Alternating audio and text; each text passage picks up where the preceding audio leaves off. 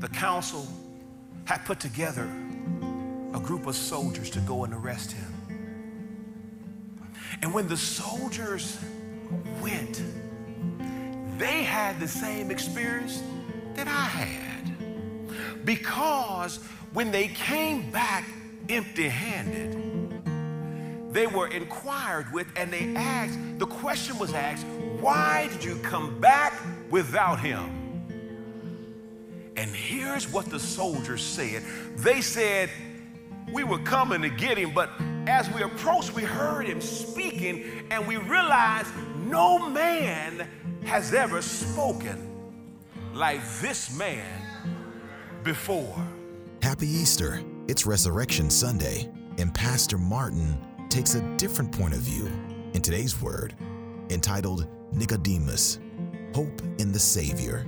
Follow along in John chapter 3, verses 1 through 2, and also chapter 19, verses 38 through 39. And let's listen as Pastor Martin explains. There was a man of the Pharisees named Nicodemus, a ruler of the Jews. This man came to Jesus by night and said to him, Rabbi, we know that you are a teacher come from God, for no one can do these signs that you do unless God is with him. After this, Joseph of Arimathea, being a disciple of Jesus, but secretly, for fear of the Jews, asked Pilate that he might take away the body of Jesus, and Pilate gave him permission. So he came and took the body of Jesus. And Nicodemus, who at first came to Jesus by night, also came, bringing a mixture of myrrh and aloes, about 100 pounds. Hello, my name is Nicodemus, and I want to share my story with you. I was once a leader of the Jews, one of the rulers and teachers in Israel. I was a part of a special council, the Sanhedrin. We were the rulers in our region. I want to share a story because today I want to inspire you by telling you that there is hope in the Savior. But I want to do that by telling you my story. It all began when we began to hear about this young man from Nazareth. He was creating quite a stir. He was around teaching, but he was doing things that were gathering crowds, and everywhere he would go, people would come to see him perform miracles, but to listen to him teaching. But some of the things he was saying, we were not comfortable with. We were not okay with it because it was threatening to our place as rulers and the keepers of the information to the people. When I think back to it, I was always curious because he seemed to speak with an authority that no other had. So here's where my story begins. One night I wanted to talk with him. I was curious. I needed to know more. We were hearing him speak, but I needed to know more. And I asked an audience of him, but I needed to do that in private because this was a contentious relationship between he and the Sanhedrin. So when I came into him, I spoke to him, and I acknowledged him because I wanted him to know that this was not a competition. I didn't come here combatively. I didn't come here to combat with him or to argue, but I came here to learn because I addressed him as rabbi, which is translated teacher or my teacher. So as I came to him, I said, Rabbi, we know that you are from God because no one can do the things that you're doing unless God is with him. But then he flipped the script. I came with the question, but he began to answer things I didn't ask. Because he responds by saying to me, you must be born again. He says, unless you've been born again, you cannot see the kingdom of heaven. And I was puzzled by this, so I asked him for clarity. I said, now, sir, help me understand. How can a man who is old be born again? And now that I think back on it, it was a bit foolish of me to ask, but I said to him, shall I enter back into my mother's womb? And then he explained. Jesus answered, most assuredly, I say to you, unless one is born of the water and of the Spirit, you cannot enter the kingdom of God. That which is born of the flesh is flesh, and that which is born of the Spirit is spirit. Do not marvel that I said to you, you must be born again. The wind blows where it wishes, and you will hear the sound of it, but cannot tell where it comes from and where it goes. So is everyone who is born of the Spirit. This gripped me because he answered my question and he said something. He says, that which is born of the flesh is flesh, but that which is born of the Spirit is spirit. And I should not marvel. He said this again. Don't marvel that I'm saying to you, you must be born again. As I stood there, puzzled by what he had already stated, then he hearkened back to something that I was very familiar with. When our people were traveling out of Egypt, at one point, our ancestors rebelled against God. And plague came in and sickness came in and there were those that were dying. And God told Moses, as they were being bitten by serpents, God told Moses to actually make a bronze serpent and lift it up. And all the people who looked up were saved.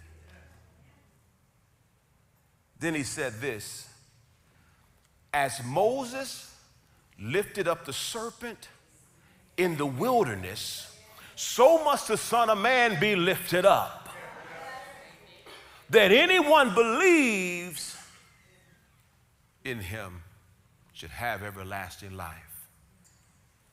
Now that had me already, my interest is piqued, but then he goes on to say, for God so loved the world that he gave his only begotten Son, that whosoever believes in him should not perish but have everlasting life. God sent not his Son into the world to condemn the world, but that the world through him might be saved. And now I'm stuck. Because he's now speaking of even my salvation. He says, God loves the world. He gave his only begotten Son, that whosoever believes in him should not perish, but has everlasting life. As I'm there in this moment, he goes on to say, he speaks about light and how light has come into the world and men love darkness rather than light because of their deeds. And as I'm standing there listening to him, I'm puzzled because I didn't get a single question out. But I have what I believe all the answers I needed. As I left, I just kept thinking about it. It consumed me everywhere I went. Every time I would hear that he was around, it would stir me that he had said these things to me that night. Then sometime later, the council had put together a group of soldiers to go and arrest him. And when the soldiers went, they had the same experience that I had. Because when they came back empty-handed, they were inquired with, and they asked, the question was asked, why did you come back without him? And here's what the soldiers said. They said, we were coming to get him, but as we approached, we heard him speaking, and we realized no man has ever spoken like this man before. Now the council was stirred, and they were angry because they sent the soldiers to do a job that they would not do, and so they were angry. But then I said something because something in me stood up, because they wanted to actually arrest him without a trial.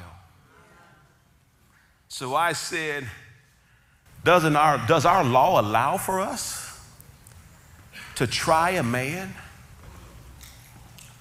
before he's been heard or to hear what he's doing? And after they scolded me,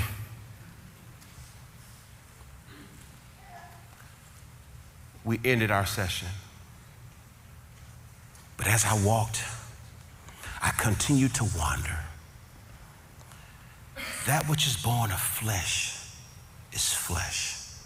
That which is born of spirit is spirit. Marvel not that you must be born again. Because salvation is from the Jews, and I'm a Jew, and I'm not just a Jew, I'm a leader of the Jews. I'm a teacher of the Jews. But he says that my flesh won't save me. My heritage won't save me.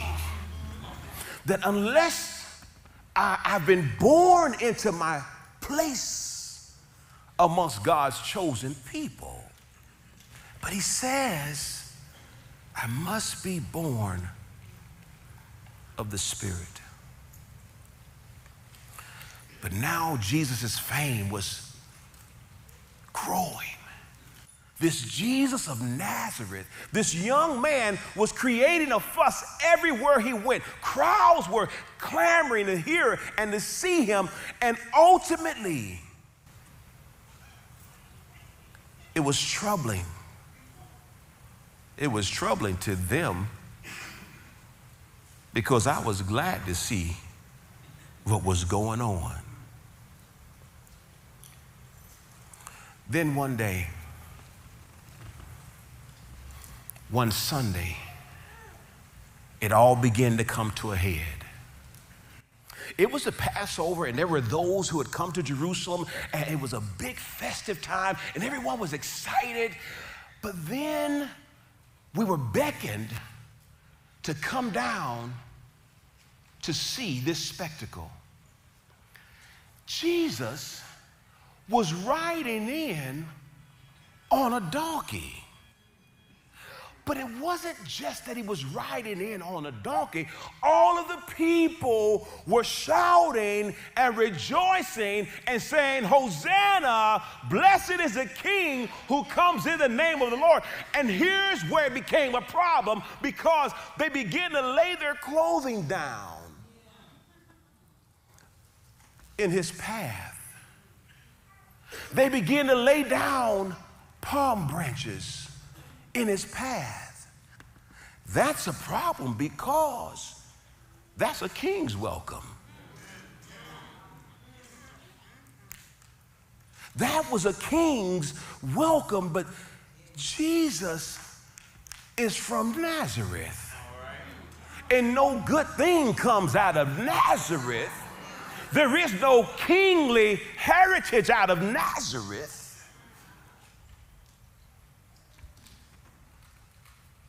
But then we rushed out. And they declared to Jesus, Jesus, tell your disciples to stop what they're doing. And Jesus, he looked over, he says, if they stop, these very stones will begin to praise me. I said, oh.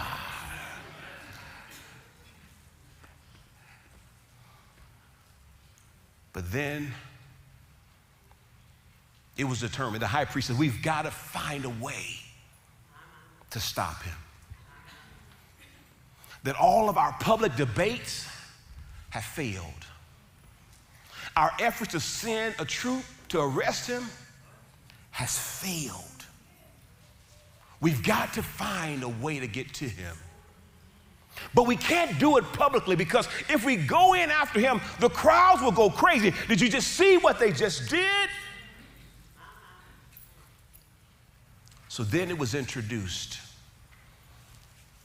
Let's get to him through one of his followers. And we devised a plan to get a young man by the name of Judas Iscariot. And we said, Judas, here's what we need. We need to get Jesus, but we can't do it openly and publicly because the crowds may go into a riot. We need you to help. And we'll give you 30 pieces of silver. Judas agreed, and he said he would let us know. The night that it happened, my understanding is he had gathered his 12 closest disciples, and they were having a special meal before the Passover. Judas came rushing and said, tonight is the night. He's going to be in the Garden of Gethsemane. We went down, we took him, and he was taken off to trial. First, he had to come and stand before the Sanhedrin. While he's standing there, we are questioning him, and he says to us, he says, if I were to tell you, you're not going to believe me anyway, so I'm not going to say anything. I should have done something because they started to bring witnesses in, making false claims that I had not heard him say. I didn't hear that he was doing those things, and they were making false claims, trying to build a case against him. After realizing that the only way to stop him was to kill him, but we didn't have the power to do that because we were under Roman rule. And the only person in the region of Judea to do that was Pontius Pilate. So we sent him to Pilate. But it seems that Pilate was reluctant to actually do anything because everything we brought up, he continued to say, well, I don't really see how that affects Rome. Then we had him because, remember, he rode in like a king? Someone said he is the king of the Jews, and there's only one king, and that is Caesar. But Pilate said, isn't he from Galilee? Oh, that's Herod's jurisdiction. Send him over to Herod. Herod had him, and Herod mocked him. But he was excited to see him because he had hoped to see him. He'd heard about him, but he wanted to see who he was. After mocking Jesus, he sent him back to Pilate. But Pilate's wife had a dream. And in that dream, when she came out of that dream, she said, Pilate, you cannot kill this innocent man. He is special. You don't want to touch him. So Pilate didn't want to touch him. However, but he was now placed in an awkward position because he's there to represent Caesar. And if Caesar heard that someone was claiming a throne within the kingdom, he would be the one that would pay. So Pilate says, I've got a plan. And I think this one will work. He says, listen, every year I have the tradition of releasing to you all one of our prisoners.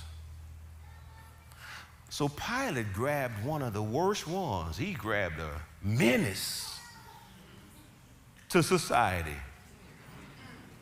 And he says, here is Barabbas, the one that's robbed you and stole from you, the one you can't trust. Here is Barabbas. And he says, and then here is Jesus of Nazareth. Whom do you choose? And it broke my heart because I thought this would surely get him off. They said, give us Barabbas. Here's the Jesus who had healed the sick, raised the dead. At one point, he fed 5,000 of them, I hear, from a little boy's lunch. And another time, he fed 4,000 of them. And in either case, not including the women and children, he fed them, he healed them, and yet they were choosing Barabbas.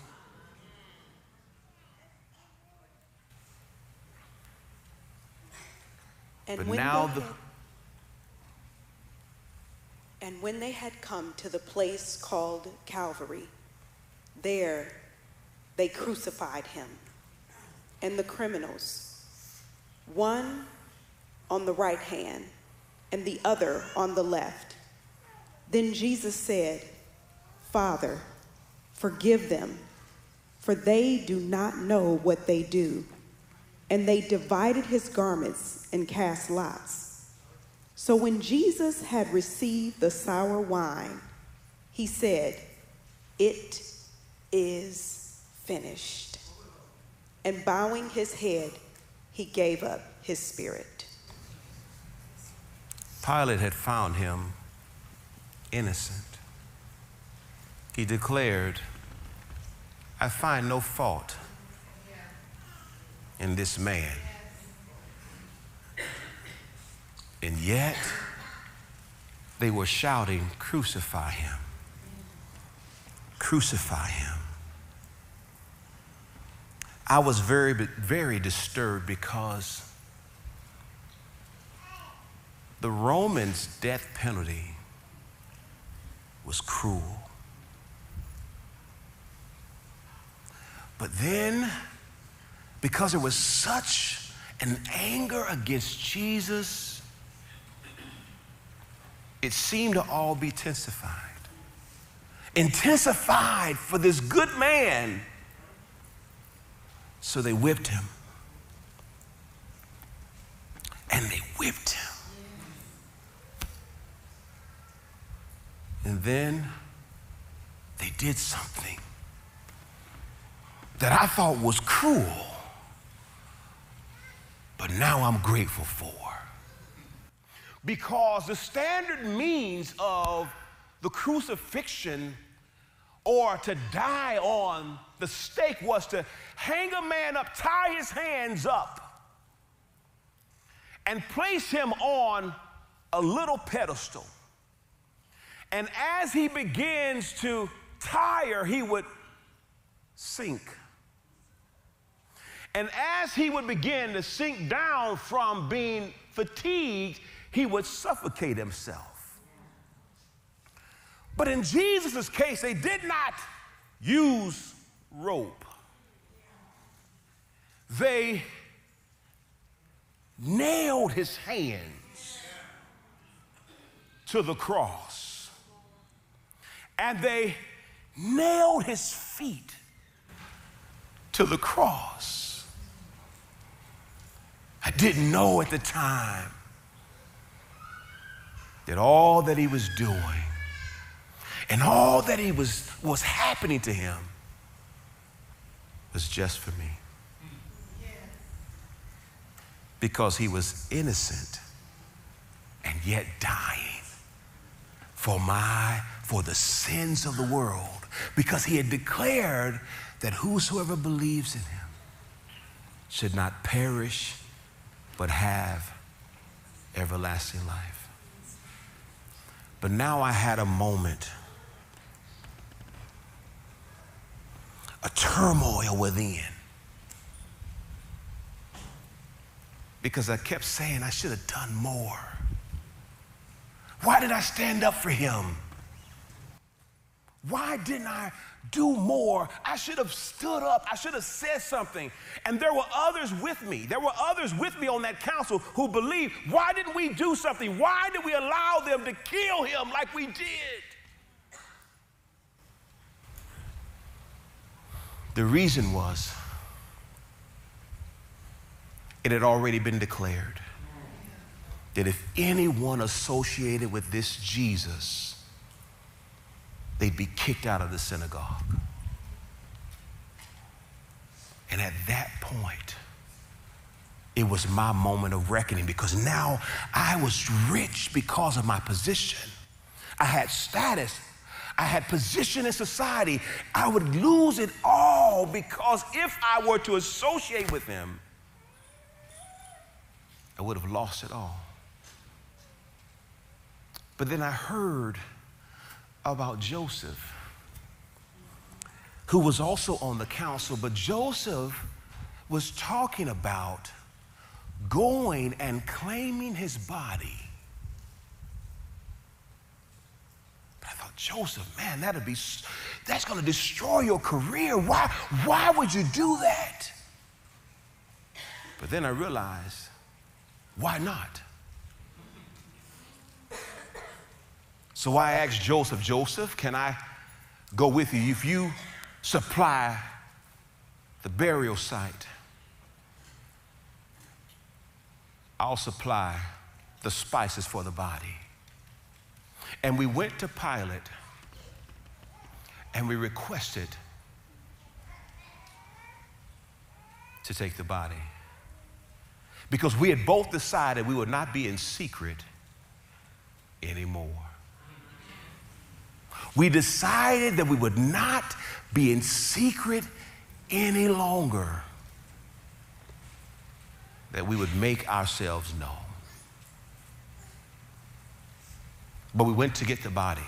We prepared it, and we put it in the tomb. But it was somber, because as we were all there, wandering, how tragic it was. We went through this Sabbath, and it was a very somber Sabbath. But then there was a word. Early Sunday morning, there was a word. The word was, he rose. He wrote, the word was that he wasn't in the tomb, that some of the disciples and some of the ladies that would follow him, they had run to the tomb and he was not there. But here's what they said. There was an angel said, why do you seek Jesus? Jesus of Nazareth? He is not dead, he has risen. Just like he said he would. He has risen just like he said he would. See, the The reason that I'm excited to tell my story, because I lost it all.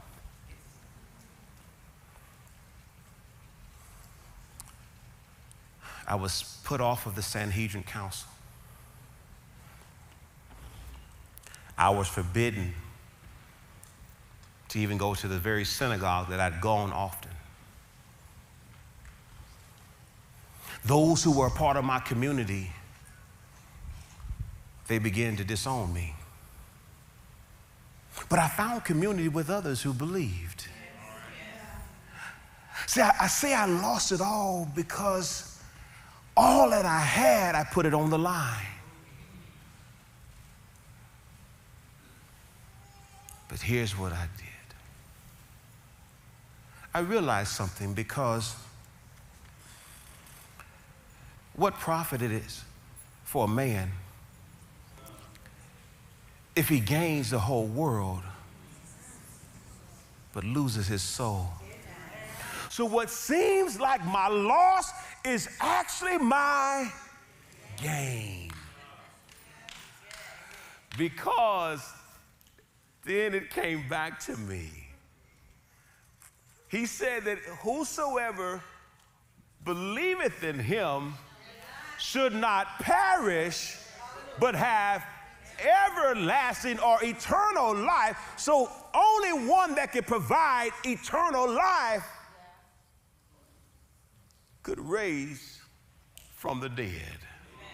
Or only one who could provide eternal life had to be one that could live forever himself. I started out by saying, there is hope in the Savior. And I want to end my story by telling you, there is hope in the Savior.